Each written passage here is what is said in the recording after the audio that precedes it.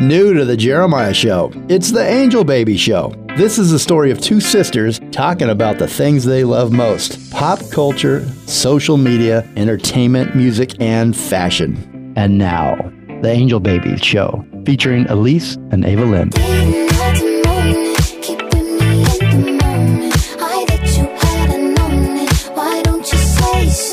Hello, everybody. Welcome back to the Angel Baby Show. We have come back to school. Ava and I have, I'm Elise, sorry. And I'm here today with Ava.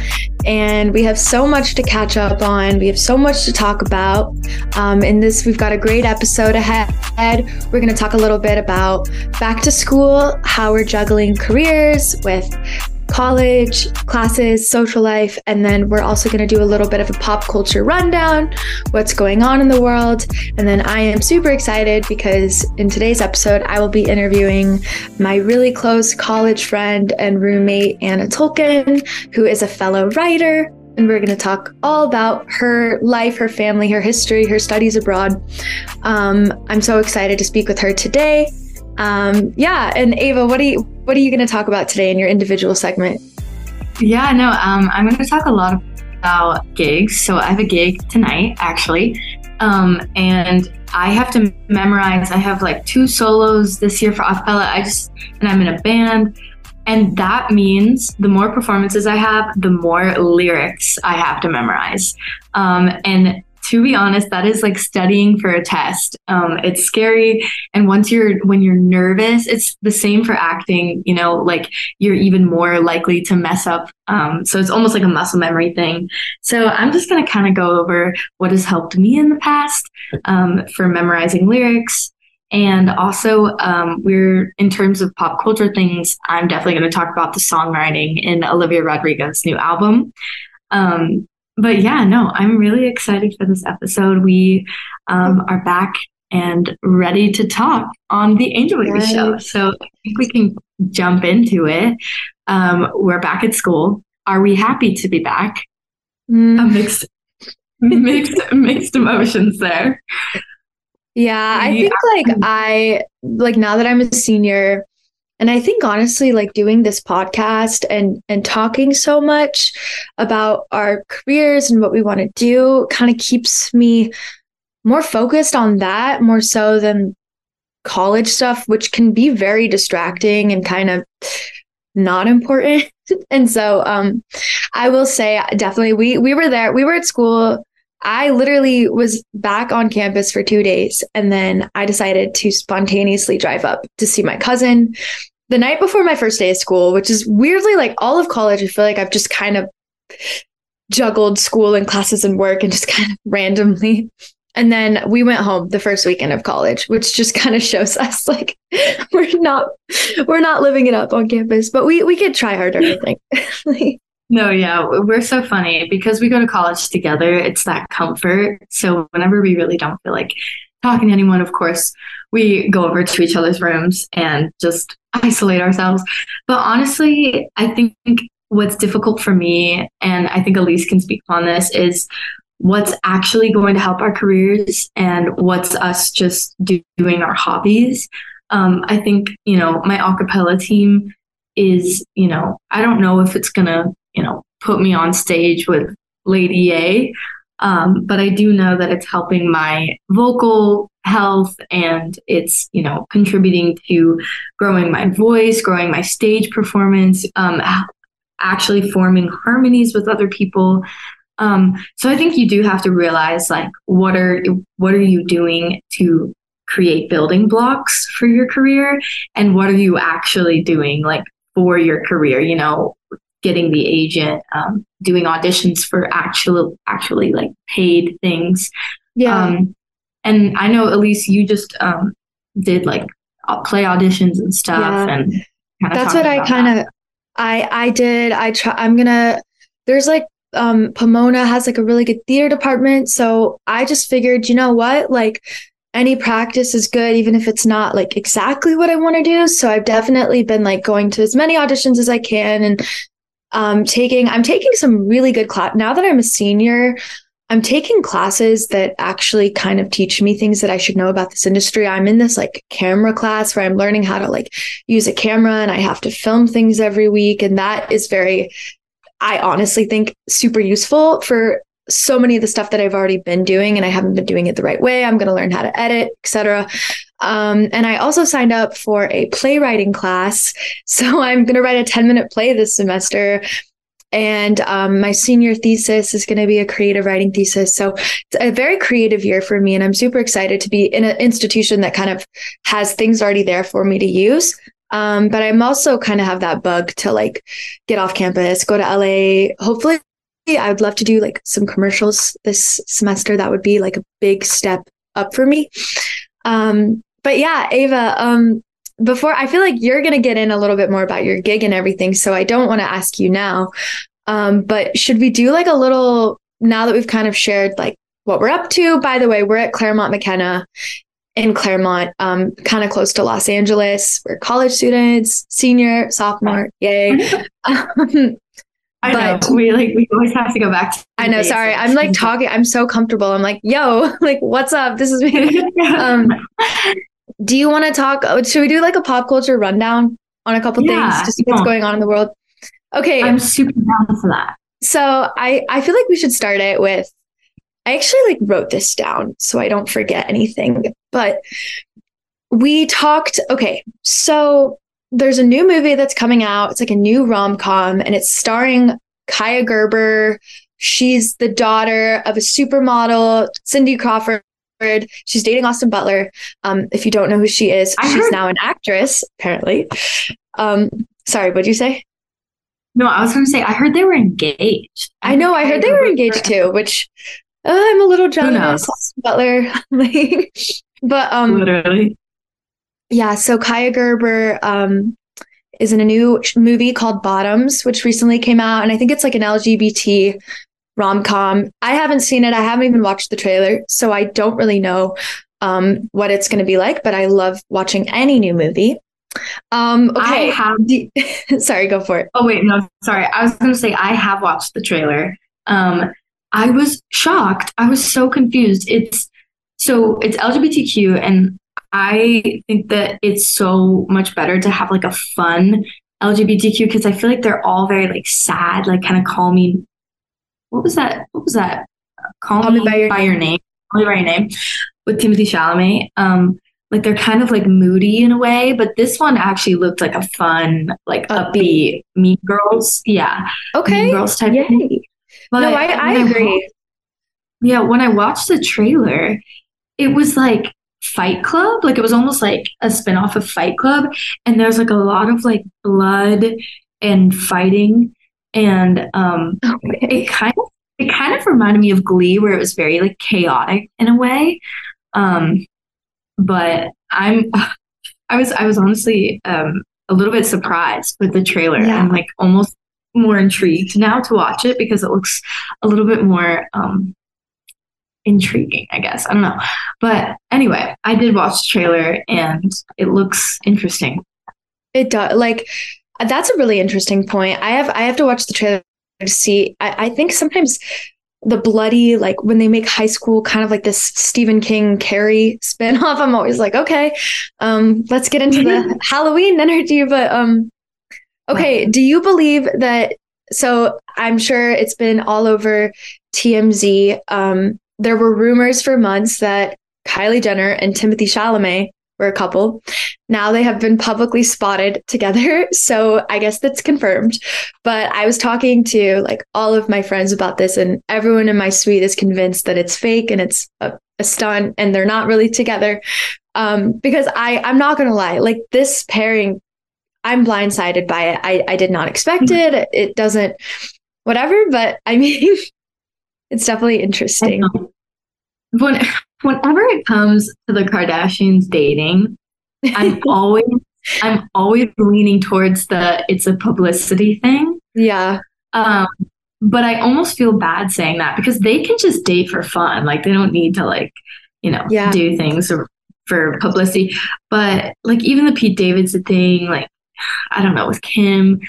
And then now Kendall Jenner's dating Bad Bunny. So I feel like it's kind of funny. They're all kind of going away from, I don't want to say their usual types, but Timothée Chalamet is just so different from Kylie Jenner's exes. So maybe that's a good thing. I don't know. Yeah. But he just seems younger to her than me. Maybe he's not, but I think Timothée Chalamet is actually older than, I think he might be, because he was, I remember finding out he was 25 a couple of years ago when he was playing all these roles. And I thought, oh my God, I thought he was like 18. He definitely has that like younger look, which is good in acting, you know, if you can look younger or older. He's also going to be in the new Willy Wonka prequel. So maybe this is to, you know, to stunt up the film. Oh my gosh, you know what? I didn't think about that, but connecting the dots, that kind of makes sense. Okay, so now please, I heard the beginning of the Olivia Rodrigo album last night, and I was in a crowded room with a ton of people, and I remember hearing it and thinking, oh my gosh, I love this song. It was Timothée Chalamet is 27, by the way. Thanks, Jeremiah. 27.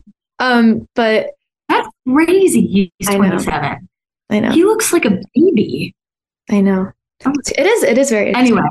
But so what I was going to say was I heard the beginning of it, and it's like one of those feelings when you instantly hear a song and you just immediately love it.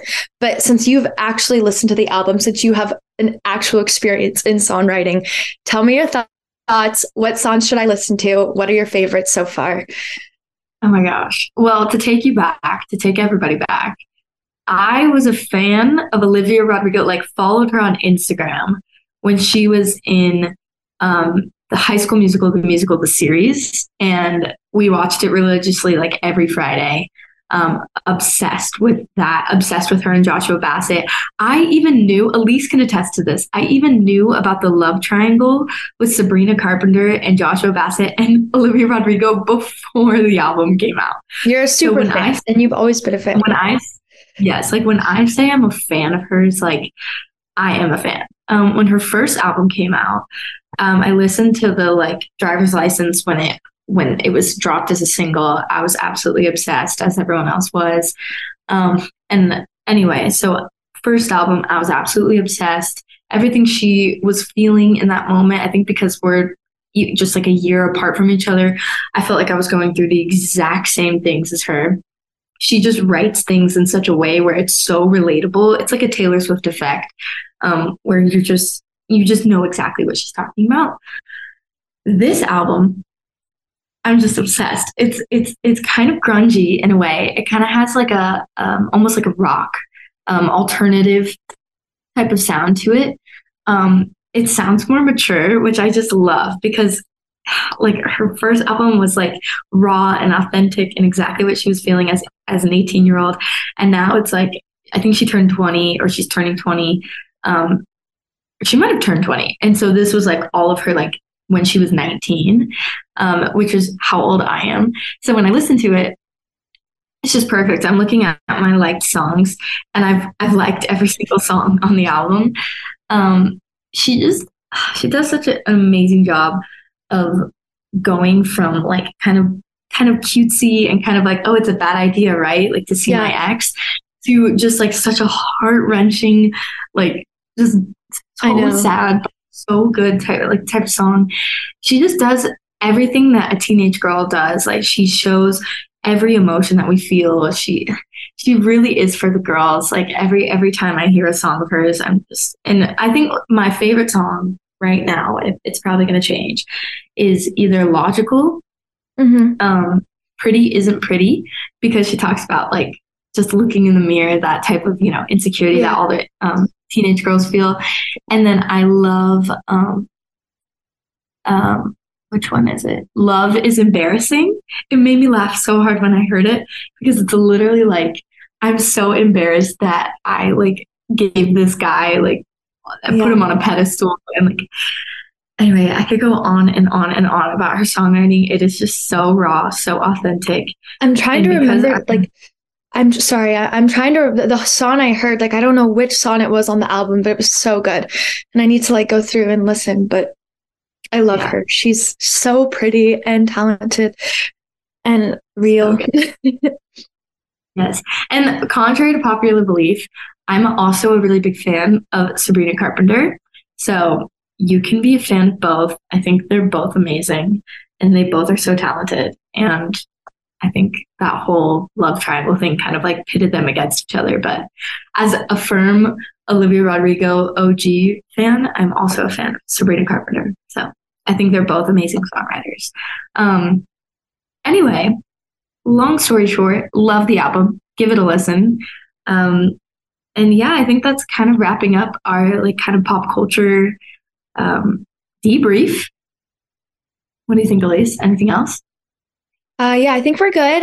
That's kind of what's going on in the world. That's what's going on in our world. We'll continue to update on our daily lives and what we're up to. And Ava's gig tonight, which I'm super excited to hear about. And so, yeah, I'm super excited. Coming up next, I have an incredible interview with my really good friend, Anna Tolkien. We're going to talk all about writing, her family, her work with Amazon Studios, her travels to Oxford. And I'm super excited to talk to her today. I can't wait for everyone to meet her. But yeah, we'll be right back.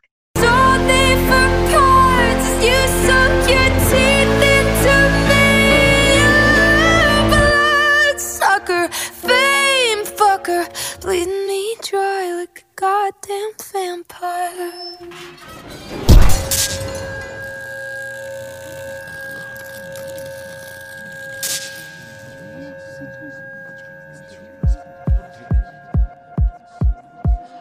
And every girl I ever talked to told me you were bad, bad news. You called them crazy. God, I hate the way I called them crazy too. You're so convincing.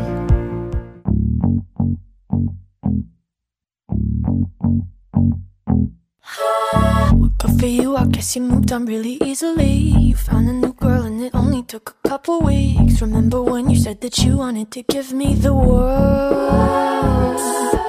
And good for you, I guess that you've been working on yourself. I guess the therapist I found for you should really help. Now you can be a better man for your brand new girl. Well, good for you, you look happy and healthy, naughty, if you ever cared to ask. Good for you, you're doing great out there without me, baby. God, I wish that I could do that. I lost my mind, I'm spent the night crying on the floor of my bedroom. But you're so unaffected, I really don't get it. I guess good for you.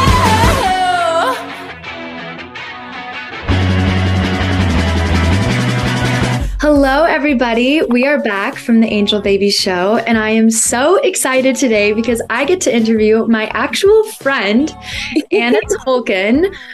Just to give you a little brief introduction of Anna before we start talking, I met Anna technically my freshman year in college. We were like virtual friends for a really long time, and I think that I really gravitated toward Anna because we were both literature majors at Claremont McKenna College, which is not a popular major here. So, you know, find your people. And just a little info on Anna, and this is where she's so humble. I was friends with her for like a year before I found out that her great-grandfather wrote Lord of the Rings, and she comes from this family of incredibly talented writers. Anna herself is a writer. We're going to talk all about her writing process, her college experience. She studied abroad at Oxford studying literature, and she is an intern consecutively for the past 3 years with Amazon Studios. So Anna is kind of a queen, to say it lightly. Hi, welcome in. Firstly, thank you so much. That's like the nicest introduction ever. I'm so excited to be here. You guys are both the best. And yeah, I've never really done a podcast or anything before, so I'm excited to go on this journey right now. Oh my gosh. Well, I'm so excited to like ask you questions. I mean, I know you, so it's kind of like some things I don't know I want to learn more about. But I guess my first question would be, what I remember about you, Anna, was you work super hard and you're super smart and you're always studying and grinding.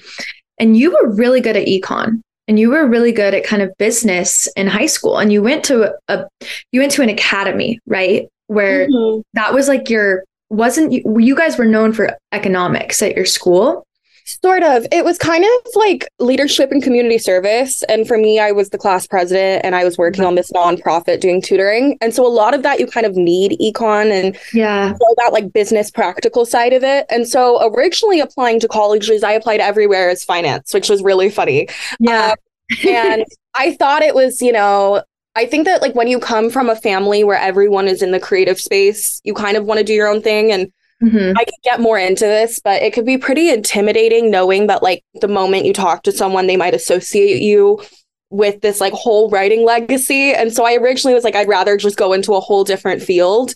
But I think if you're like in your heart a creative person, you're going to be drawn to that always. And it's where you're going to find your purpose. And I just noticed the moment I really got into Claremont, I started talking to different professors in the English department. And I've always been writing, and one thing kind of led to another, and haven't taken an econ class in college. So no, but I totally understand that. And I think a lot of this podcast, we talk about how scary it is and how unpredictable it is as a career. And it's just, being creative, it's very self-motivating at times. And because both of your parents are writers and your brother is a writer, has done work in film, what were some kind of like functionalities or things that they did that showed you can be successful and be in a creative field? Like, did you learn anything growing up? Like, okay, this is how to be a good writer. Like, I don't know, wake up every day, do this. Like, do you have any tips or lifestyle things you've learned?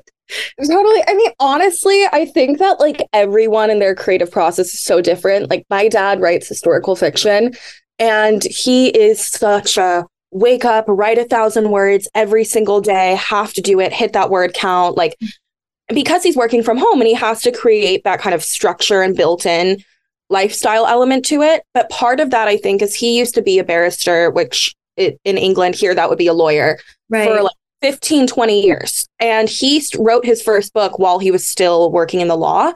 And so he told me, he's like, you have to treat writing like a discipline. You have to do it every day, take it very seriously. My brother is a poet. So poets don't act like that. Poets write every day, but they write when they feel inspired. It could be 1 a.m.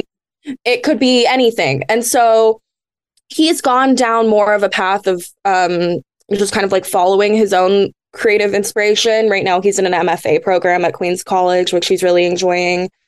My mom worked in vintage fashion for a long time. She ran this store in London called Steinberg and Tolkien, and she got to work with some amazing fashion designers, work with Vogue. It was incredible.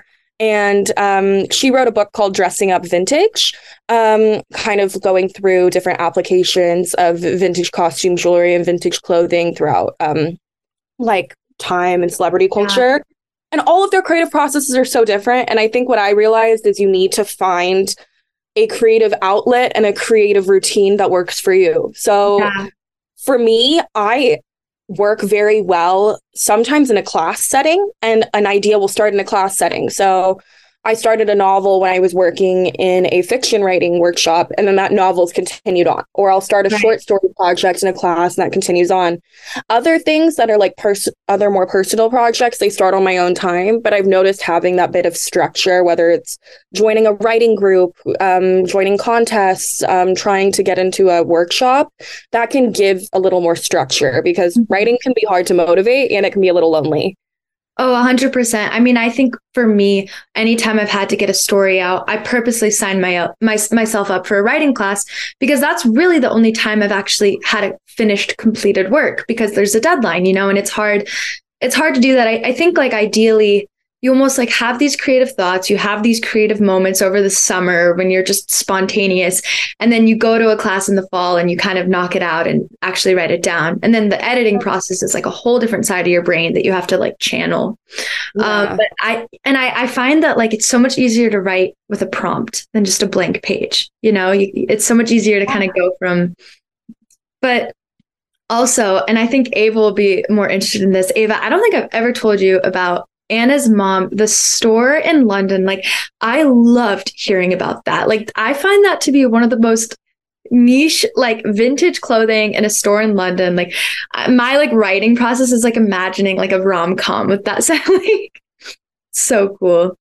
Yeah, I mean, like my mom's honestly like my best friend. I love her so much, and she's always been such an inspiration to me of using clothing and fashion as an expression of who you are. And I think that Yeah. she taught me so much about how clothes are artwork. And so many of my favorite fashion designers and just different like modeling muses, things like that, I've gotten from her and her, like breadth of knowledge with that. She's also always taught me that it's okay to take a fashion risk. Some of the things I've worn, like going back to like high school and stuff, I'll wear crazy things, but I feel like, you only get to live once, and fashion is one of the best ways to put on a new personality every day and express yourself. And I'm really thankful for her for that.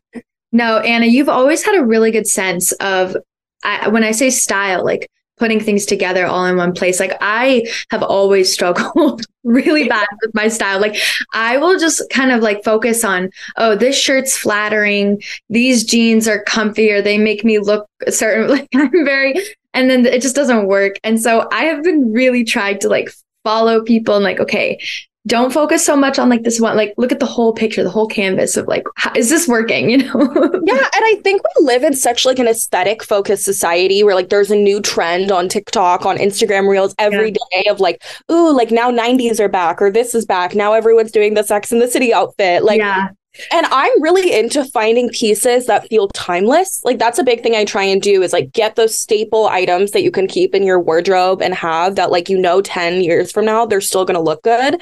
And that's like what I try and focus on. But I feel like now, especially because we are so trend focused, it's easy to like, jump around. No, I love how I'm like, this is with Anna, like I'll just start talking about fashion or anything because it's so easy to talk to. But I've always heard the best fashion advice is like, don't follow the trends. Don't get caught up in what people are telling you to wear. Like focus on what fits you and your vibe and what inspires you.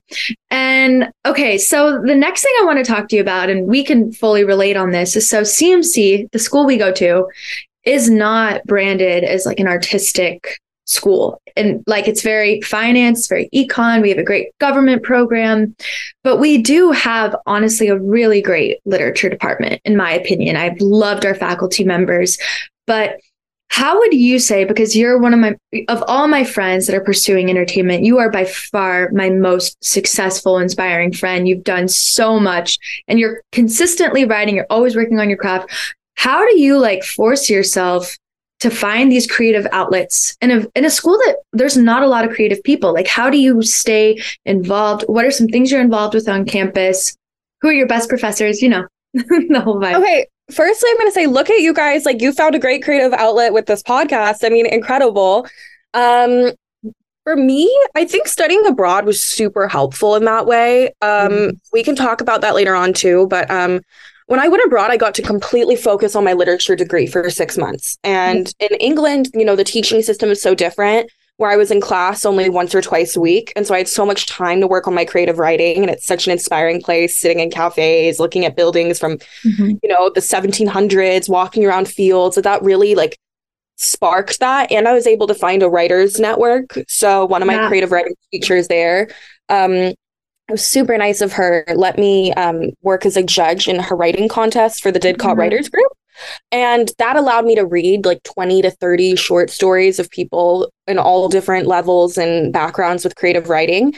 And I would say at CMC, that's something that I've gotten a lot out of as well, is the more writing I can read of my peers, the better. So I've taken, I want to say 2 or 3 different writing workshops, one with Professor Moffat, one with Professor Valianatos, which Elise, you have been involved. Took it together. Yeah. I love it. And those, I learn more from other people's writing than I do from writing for that class, to be honest. Yeah. Because I love to see how everyone's story develops, how they edit it, what type of feedback they take. So I think the more collaborative of a space. I also think that CMC does a great job at providing different opportunities for like the creative folks out there to connect. So like the creative networking track, I know that you went on that last year. I went on that the year before. I love that. I think there's some great clubs you can join. But I think part of it is honestly just being unapologetic about what you're studying and being able to share that voice, even if it isn't necessarily what your friend is doing. Because people want to learn about you and they want to learn about something that they're not doing. So I don't know. And I've absolutely loved reading Anna's writing is unbelievable. I mean, it's in her genes. Like, I don't know, you can't expect it.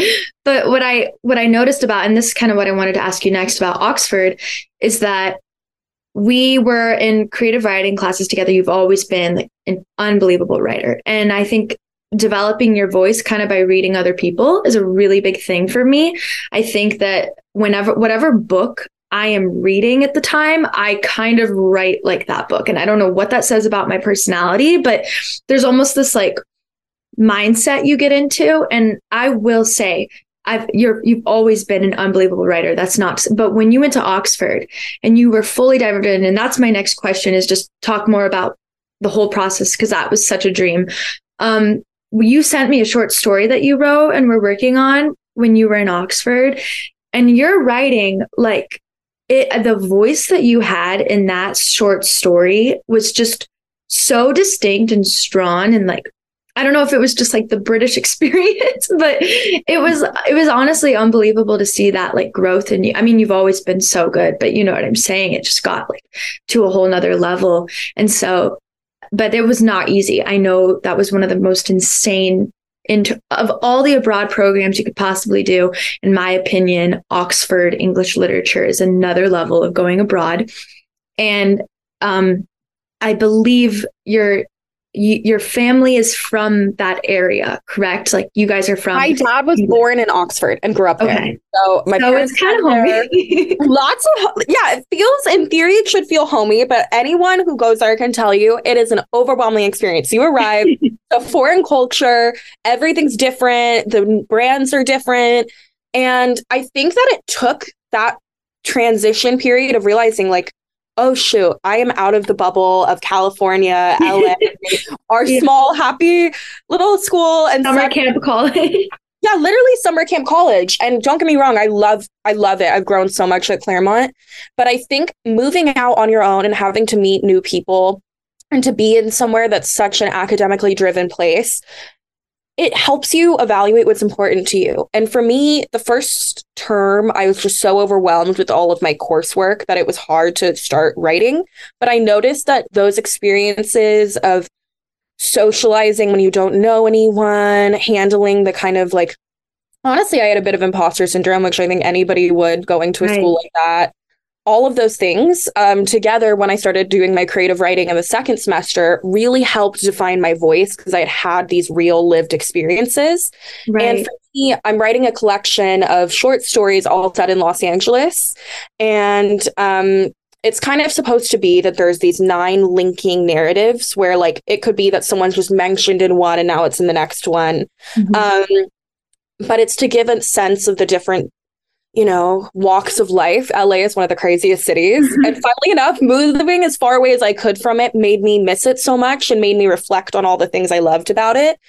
I think I'd give advice to anyone trying to find your voice as a writer is don't be afraid to make some mistakes and live a little bit. And it's okay. You don't have to write every day. If you're wanting to write a book that's completely plot driven and you need to plot it all out and write every day, go for it.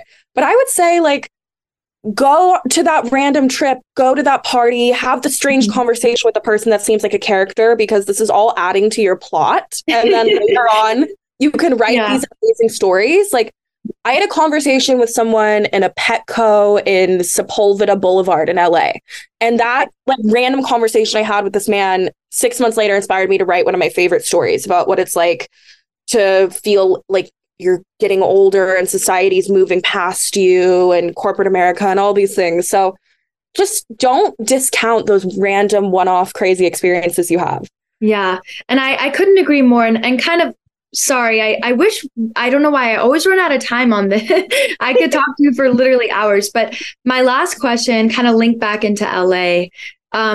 You obviously know LA pretty well now because for the past 3 summers, you've been interning with Amazon Studios. So Anna, not only is she a writer and an Oxford study abroad student, she's also working for basically Hollywood and film and TV production.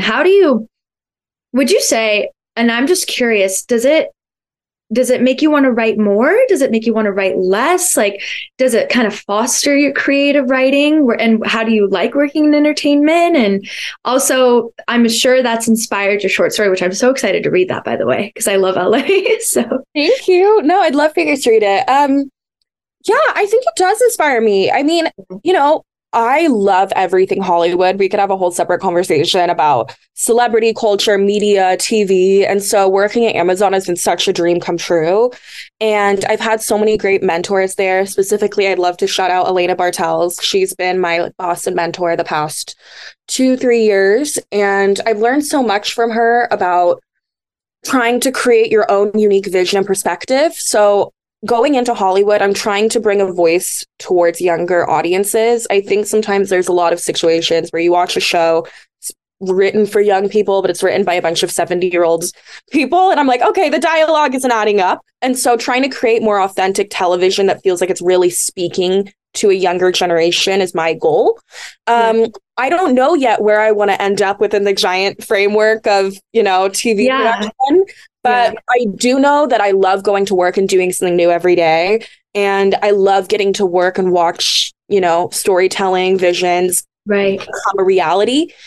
I think it does inspire me creatively to write because I read so many scripts that I love and I watch movies that remind me of books that I've read that I've enjoyed.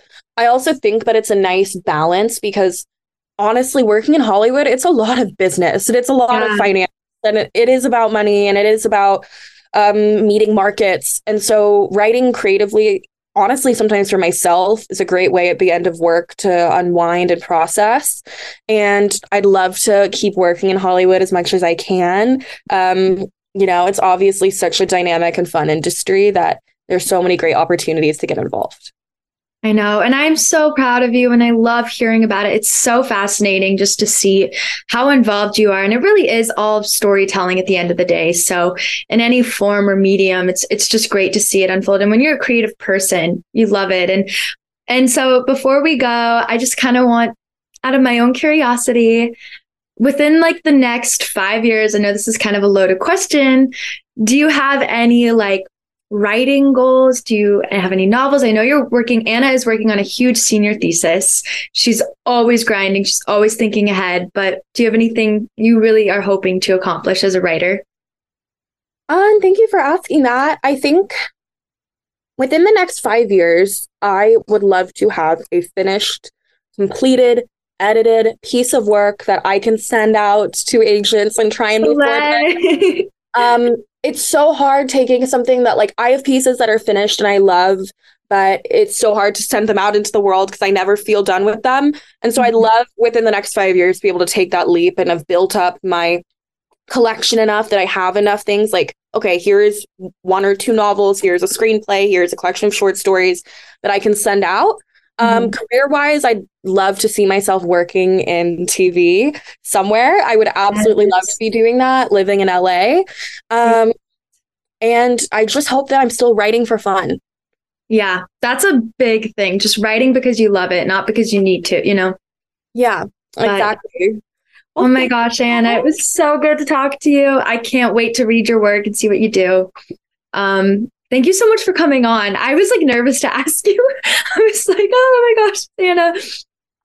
Thank you for having me. This has been the most fun. I love both of you guys, and I'm really excited to listen to the episode, and everyone should go tune into Angel Babies. Yay. Love you. Okay. Thank you, Anna. Thank you, Anna. Have a great day, guys. Bye, Anna. Bye.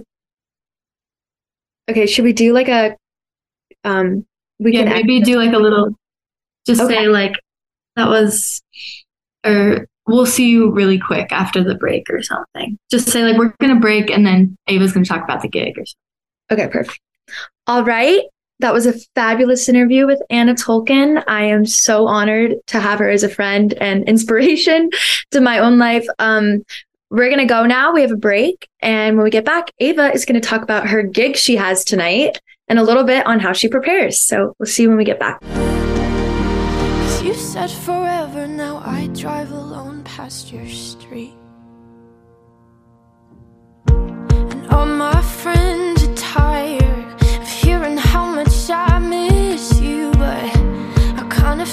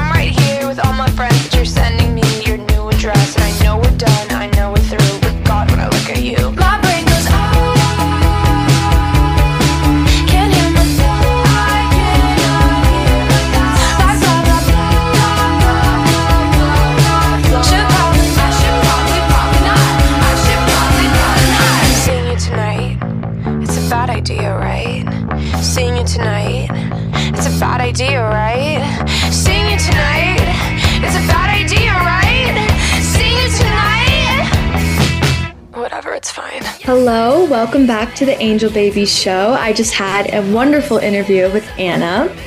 I hope you guys give it a listen. It was very fascinating. And now we are going to have about 2 segments now. We're going to talk a little bit about Ava. Sorry, I feel like I've been over talking during this entire show. No. I'm sorry about that. But I couldn't be more excited to hear Ava has a gig tonight. Ava, do you want to tell us a little bit about it? Yeah. So I kind of get random gigs every so often. A lot of people that kind of want me to come on for a song or two. I don't know. It's just kind of fun. It's kind of exciting. I come to different bands and do it. The leader of this band is a family friend of ours, and he asked me to come and sing a Beatles song like during the summer. And then now he wants me to come back and sing 2 songs now. So Sweet Child of Mine and this song called Two of Us by the Beatles. What I love about this band and what I love about this gig is it's a very wholesome Gilmore Girls type of moment. The whole community of Claremont comes together in this cute little park, and it's just very cute. Like, people get up and dance. It's like old couples. It's very, very cute. It feels These like a little movie. Yeah, it's so cute. Like, these little girls will come up to me and be like, I want to be a doctor. I want to be a singer. And they're just absolutely adorable. So I love this gig specifically because it's just super heartwarming. But I'm excited about these songs. Sweet Child of Mine is definitely a challenge vocally. It's just a lot, and it's a classic. So if you don't sing it the right way, it's definitely noticeable. And then duets, obviously you have to do harmonies. So I'm not too good at harmonies. So musically, these will be a bit of a challenge for me. But what I was mentioning before is the lyric part of it. For a cappella, like I said, I have 2 solos. So I'm singing, just by myself with my friends in the back singing, the do's and the ahs. It's just nerve-wracking, because you're like the one that's kind of setting the pace, you're setting the tempo. If you're sharp, if you're flat, it messes the whole thing up because it's a cappella. So on top of all of that musically, it's just the lyrics as well, and I get nervous sometimes. I pick the lyrics. Same with the gigs. So what I do is I go into the computer lab, I type out the words kind of in like a phonetic type of way, where if I'm going up on like an ooh on go, I kind of capitalize it and I underline it. And when I actually write out the lyrics, it makes me think about what they're about, and it makes me think about what I'm singing about. Sometimes when I sing older songs, I don't have as much of a connection with them. So I really try and find like, okay, what boy can I think of right now? Or, what friend that screwed me over can I think of right now? So I kind of try and make an emotional connection to the lyrics while I'm writing it out, and then write it in a way that makes sense to me. It might not make sense to somebody else, but it makes sense to me. Write it all out, and then underline, highlight, whatever, print it out. And then I listen to the song a million times. I listen to it. And then after I listen to it, I sing it in ways that are different, like every time. So I put a run here, I put a riff here, I put, a different melody here. And I do it enough times to where I feel like this is the best riff, this is the best, melody that I like right here. And then I write it on my piece of paper. And it takes a while. It takes a lot of effort, but it's always worth it, because when I'm singing in front of people, I want to feel super confident. I want to feel like I know exactly what I'm doing. And I'm sure it's the same way for you, Elise, because I know you were just practicing a monologue. So I don't know if you could speak to that, like in the same way. I had to use I auditioned for a play a couple days ago, and I was like trying to find something, and I picked a monologue where I literally played Olivia in 12th Night in Shakespeare. I did a Shakespeare play, 12th Night in high school, and I played Olivia. And I just took a monologue from that play because I just kind of naturally still had it in my head. But memorizing lines and lyrics are some of the hardest things you can possibly do as any performer. And it's not really fun. It takes up a lot of time. And that's where and the industry is so fast paced and last minute that it's really tough. You'll get something, or you'll get sites and you have to memorize the lines. And turn it in and make a self-tape within 3 days. So it's a lot. And I love hearing how people, because I personally don't think I've ever really knacked a simple formula to memorizing lines or lyrics. How would you say you typically approach like an old 70s song that has all these poetic lyrics, right? How do you go about that? Do you listen to it first? Do you write it down? Do you have an app? I definitely listen to it first. But a side note, Elise actually has an insane memory. And I'm not just saying that to be like, oh, like my sister has a good memory, but she actually does this thing where she can say the day of the week. I think we mentioned why are you talking about this right now? No. No, but okay. No. Anyway, that is you make me sound so weird, by the way. But no, I don't have. Well, that's the thing. I will say I have a pretty good memory. So, yeah. I just kind of got lucky in terms of. Sorry, I'm trying to. Oh, sorry. I have a pretty good memory, so it's pretty easy. Like I kind of take it for granted, but for most people, like memorization isn't necessarily a skill you can develop. So, what would you say, like you do to go about your lyrics? Yeah, so I'm the complete opposite. I am the type of person that has a horrible memory. And I really have to work at it to remember things. I always have a backup plan. I always have the lyrics printed out on a sheet in front of me or on my phone. Worst case scenario, I like completely forget the lyrics, which has happened to me.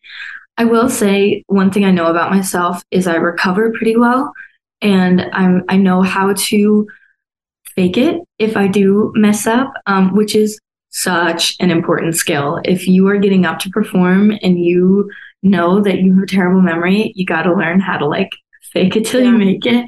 Yeah. Because a lot of times I'll be like, oh no, I totally sang the wrong verse right there. And my mom will be like, oh my God, I didn't even notice. So it's like, I'm sure there's one or two people that know the song pretty well that noticed I messed up, but I honestly think when you're really just into a song and you're watching someone perform and sing, you're not really thinking about the lyrics as much. I mean, they're there, but you're kind of just looking at the vocals and the voice. And there's a really funny video of Justin Bieber, and he's like singing his own song, and he's like, oh my God, I can't believe I forgot the words as he's singing. And then you're like, wow, he sounds so good live too. Yeah. Even Justin Bieber forgets his own songs, but yeah, no, exactly. But it you just have to know yourself. You have to know what your strengths are. My strength is recovering every time I mess up. But my weakness is definitely memory. What was one of the hardest songs you've ever had to like memorize the lyrics to? That's such a good question. Anytime I have a really fast-paced song, actually my acapella song, Made You Look, it's a Meghan Trainor song. It's super cute. And it's very repetitive. So the choruses are pretty easy to memorize. But the verses, you know how Meghan Trainor kind of like raps in a way? Yeah, 100%. So it's like, I'll love that chiropractor, just in case your neck break. Yeah, she does kind of rap. I've never really thought about that. But yeah, like because it's so repetitive in a way, the verses sometimes get mixed in my head. And they're really fast. So if you mess them up, you have a harder time recovering.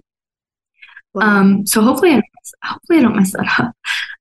But the just faster paced songs that sometimes are more repetitive for me are sometimes harder to differentiate. Like, okay, this is the verse, this is the chorus, this is the pre-chorus, this is the bridge, because they sound the same.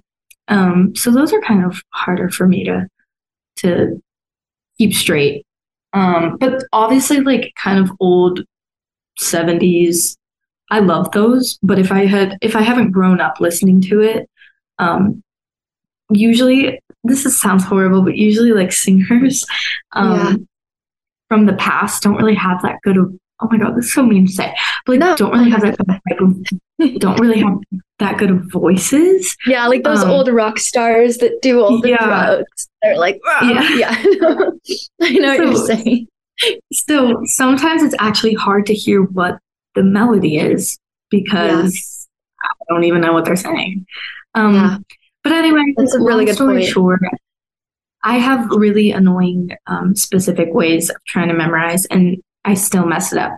So hopefully you took something out of that, whether it's you're auditioning for a play or you have a gig coming up or you just want to be able to sing a song all the way through, knowing all the lyrics and everything that you want to do. I would just look at it almost like you're studying for a test or something, but a fun test that you get to perform. But yeah, that's kind of my tips and tricks for memorizing for gigs. I know, Elise, you're going to talk a little bit about movie history. Yeah, no, I will be talking. Oh, also, there could be, sorry, just a little announcement before we head to the next break.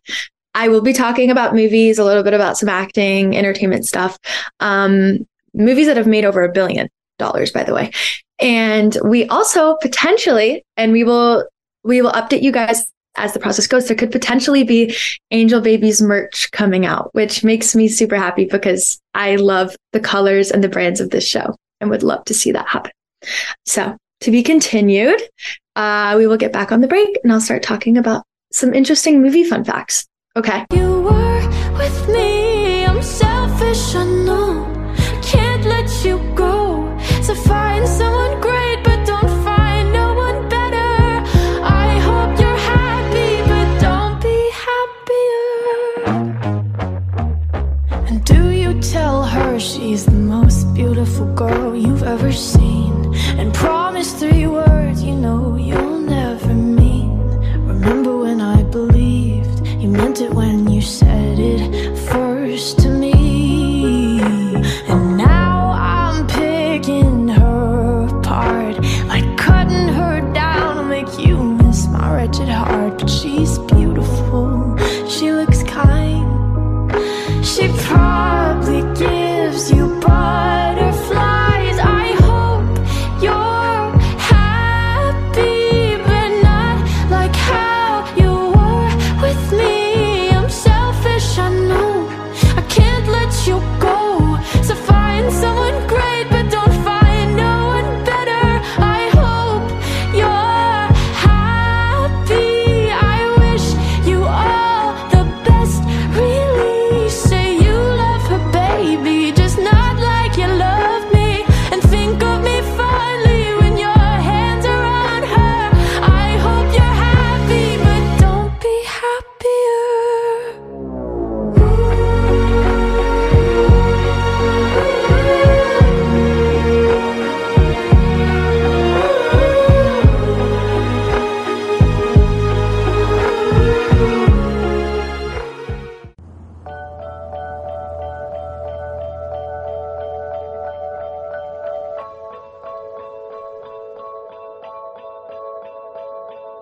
Car ride to Malibu, strawberry ice cream, 1 spoon for 2, and trading jackets, laughing about how small it looks on you. Watching reruns of Glee, being annoying, singing in harmony. I bet she's bragging to all her friends, saying you're so unique. So when you gonna tell her that we did that too? She thinks it's special, but it's all reused. That was our place, I found it first. I made the jokes you tell to her when she's with you.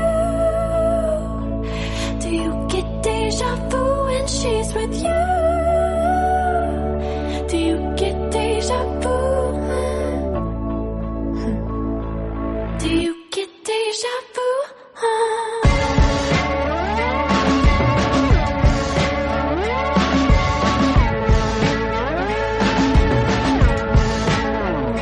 Do you call her?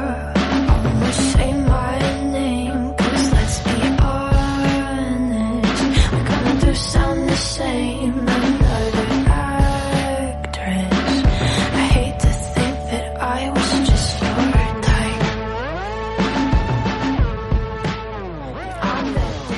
everyone, welcome back to the Angel Baby Show. I'm Ava Lynn. I just talked a lot about my gig that is coming up tonight. And also we talked a little bit about merch in that break. So stay tuned because I'm excited. Maybe an off the shoulder moment. Who knows? But I think Elise is going to lead us into our very last segment, talking about movies, talking about acting, what she knows best about it, and also movies that have made over $1 billion. Gosh, thank you, Ava. I'm also so excited about the merch. I am so proud of our brand and our colors and our pink. So I would love to get to wear some of it around campus. We will see what happens. We'll keep you guys posted. For the end of the episode, I think there's something that I learned recently, and I think this is for any aspiring actor, and I just want to shout this out there. So if you're a Backstage user, you use Backstage to submit for roles, especially when you're kind of on the rise and trying to get an agent or trying to get out there with acting. There's this new website called Raleigh, and it kind of filters in, and it's kind of incorporated with Backstage. And it's just like a more efficient, faster way to kind of like selectively pick gigs for you. And I've heard all about it. I haven't actually used it yet, but I will. I need to set up a Backstage account. I've always used Actors Access, and I have heard that Backstage is a little bit more current, I guess. So I am going to start using that one as well and try out Raleigh. So I highly recommend. It's ROLLEY.com. And then next up on my list, I think for the end of the day, so I have a point with this, but so I think Barbie movie has just created such a mania in the internet, and I love to see it. We've been huge Barbie fans our whole life. My college roommates and I are actually throwing a pink party this weekend. So it just shows you how much Barbie has been trending lately. And so I found out recently that as of September 4th, Barbie has grossed over $1.38 billion at the global box office, which I just find, I can't wrap my head around how a movie can make over $1 billion. I just think that is insane to me. And I just kind of wanted to talk because I was thinking about it, and I thought, oh, how many movies have made $1 billion? And I looked this up, and over 53 movies exactly have made $1 billion over. And so I just thought I would share some because I think it's cool. They're mostly action movies, which I think you kind of learn a little bit about the demographic. But yeah, Ava, please butt in if you're shocked, surprised, you didn't expect this or you did expect it, because I just want to share a few of them. I was just going to say, oh no, sorry. Oh no, go for it. I was just going to say on the Angel Baby, oh my gosh, on the Barbie movie, Margot Robbie, I heard, is like, instead of getting like a paycheck, she actually got a percentage of the movie. So smart. So she's made a crazy amount of money from that. But anyway, that's just a smart business decision, I think, on her end. But continue telling me what movies made over $1 billion, because I would love to hear. No, thank you for sharing that. I think that that's such a girl boss Barbie power move of Margot Robbie. And I think it's so, it's kind of a risk to do that. You're saying, hey, I'm not going to get paid for this role, but if the movie does well, hopefully I will make something off of that. And obviously Barbie did very well. So I think it's a great move, but it's a risky move, Okay, so for the 53 movies that have made over $1 billion, we have at number 53, Jurassic World Dominion, The Dark Knight, Christopher Nolan's film that starred Heath Ledger, one of the Hobbit movies. They're all kind of right at $1 billion, like 1.0023. Harry Potter and the Sorcerer's Stone, the first Harry Potter movie in 2001, made over $1 billion, which, back then, like, it's kind of interesting. Tim Burton Alice in Wonderland made $1 billion. No way. I know. I didn't realize it was so popular. With Johnny Depp. Very good. Zootopia. Oh, I love that movie. A lot of the Star Wars sequels. Finding Dory made $1 billion. Despicable Me 3 in 2017 made $1.034 billion. Okay, this is interesting. The Pirates of the Caribbean movie with the mermaids? Yes. That made $1 million. A billion. I'm so sorry. Aladdin made $1 billion. The new one with Will Oh, Smith. the live action? hmm That's Another Pirates of the fascinating. Caribbean movie. Toy Story 3. Toy Story 4. Joker with Joaquin Phoenix. This is very fascinating to me. Pretty much Yeah. every Star Wars sequel is on here. I'm going to keep scrolling because I just don't want to read every single one. Yeah. Try to find like maybe oh my gosh, this is actually really fascinating. Jurassic Park from 1993 made 1.11 billion, which I think for the 90s, being the first film, not a sequel, not a franchise yet, I think that's really impressive. Super. That's a good movie. I just rewatched that on a plane. Yeah, it actually is. And I felt it was so good. It was very good. Skyfall, a James Bond movie. Oh, I've always wanted Lord to of the see Rings. Lord of the Rings. Mhm. Hey, Return of the King. This is the third one. Great movie. I actually like the third Lord of the Rings the best, I think. Oh. Okay. You know what I'm noticing about these movies is most of them are not rated R. I feel like the audience is directed towards a larger group of kids, teenagers, and adults. That's what I'm noticing, I think, in all of these movies, besides like the Joker. Yeah.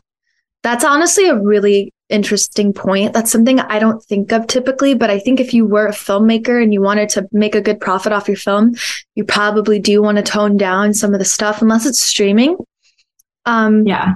But this one's really interesting. So now I'm in the top like 20s and we've got Frozen with 1.28 billion. That does not surprise me. It's not surprise me. Once again, we've got the Jurassic World franchise, Star Wars, Harry Potter, Black Panther in 2018 made 1.35 billion. The Super Mario Bros. Movie that came out this year made over $1 billion, which surprises me. But I'm also not really in that world. So coming in at number 15, we've got Barbie, which grossed 1.38 billion. Avengers, Frozen 2 made more money than Frozen. With 1.45 billion. Top Gun Maverick is at number 12. That makes sense. 50 billion. Furious 7. Marvel's Avengers. Okay, we're at the top 10. I'm going to read this. Sorry. The Lion King at number 9. 1.67. Jurassic World 2015, 1.67. Spider-Man No Way Home, which came out in 2021, 1.92. Wait, I think I know. What do you think is going to be at the bottom of this list? I'm just curious. Or like the top, like the top or five? like the bottom, like number 1. I'm going to. Oh my God, I don't know. I have no guesses. Like I feel like it's going to be like Avatar or Titanic made a lot of money. Oh, yeah. Avengers Infinity War at number 6, 2.05 billion. Star Wars The Force Awakens 2015, 2.07 billion. Number 4, Titanic 1997, 2.27 billion. That's actually pretty. I think anything from the 90s it's making over $2 billion. That's okay. Number 3. Okay, James Cameron is just killing it because he's at number 3 with Avatar, The Way of Water. Wow. 2.32 billion. Number 2 is Avengers Endgame 2019, which grossed 2.80 billion. And then number 1 is 2009's Avatar, 2.92 billion. Sorry, that was a lot of numbers, but I just thought that was super fascinating and pretty crazy. Just to think that a movie can make $2 billion is just absolutely insane. But I will say we have run out of time. Oh yeah, sorry. That was so long. No, I absolutely love that. And I think honestly we should have anyone that's listening to that, like tell us which ones you were the most surprised by. Because some of those I was like, no way. Yeah. But apparently it had a larger audience than I thought. Yeah. But this was such a fun episode. It was so nice having Anna on here talking about all the wonderful things that she does, because we see her on campus, but she is a rock star in her own field. It's so fun talking about Olivia Rodrigo's new album. If you haven't noticed, we've been playing some of her songs this whole episode. And just talking about, tips and tricks for gigs, and then also movies that have made over $1 billion, which was so interesting to me. Sadly, we have to end this. Yeah. Sadly, I just was going to say, I can't wait for your gig tonight. Wishing you the best of luck. Thank you very much. Yeah. Sorry for talking so much. I could talk all day on this show. I know, the show is so fun, but thank you to Jeremiah Higgins, our executive producer, for making all of this happen, all of our amazing little suggestions about merchandise and, how old Timothy Chalamet is were super helpful during this episode and just keeping us on track. We definitely went over time, so hopefully you guys aren't sick of us by now. Editor. Yeah, but thank you, Dr. D, for making us sound amazing. And this is the Angel Baby Show. I'm Ava Lynn. And I'm Elise. And we're so happy to be back after a long break, but we are happy to be back. And we're super excited for next episode. We'll see you guys then. Bye. Bye. Listeners, we appreciate you and want to hear from you. Please send us your ideas at jeremiah@thejeremiahshow.com or on Messenger, on Facebook, or Instagram. The Jeremiah Show is produced by executive producer Jeremiah Higgins and sound producer engineer Richard Dr. D. Dugan. As always, a big thanks to our station manager Les Carroll for letting us on the air at all. And me, your announcer, Tony Kelly. Communicate, listen more, and evolve.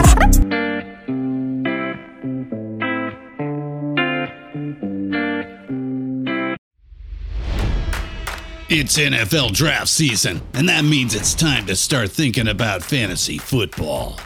FantasyPoints.com features industry-leading experts and prognosticators using proprietary hand-charted data to help you score more fantasy points. FantasyPoints.com is the place to go for whatever kind of fantasy football you play. Whether you play fantasy football, daily fantasy sports, or do a little bit of everything, Fantasy Points has the meticulously researched content to guide you to victory.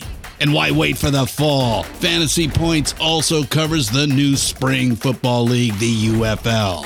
Join the guru, John Hansen, Scott Barrett, Joe Dolan, and other massive names in the fantasy football universe with an exclusive offer. Use code Pantheon for 15% off any Fantasy Points package, including the all-in package, with access to every article, tool, and data nugget that Fantasy Points has to offer. That's FantasyPoints.com and code Pantheon for 15% off at Fantasy Points. FantasyPoints.com, code Pantheon. Score more fantasy points.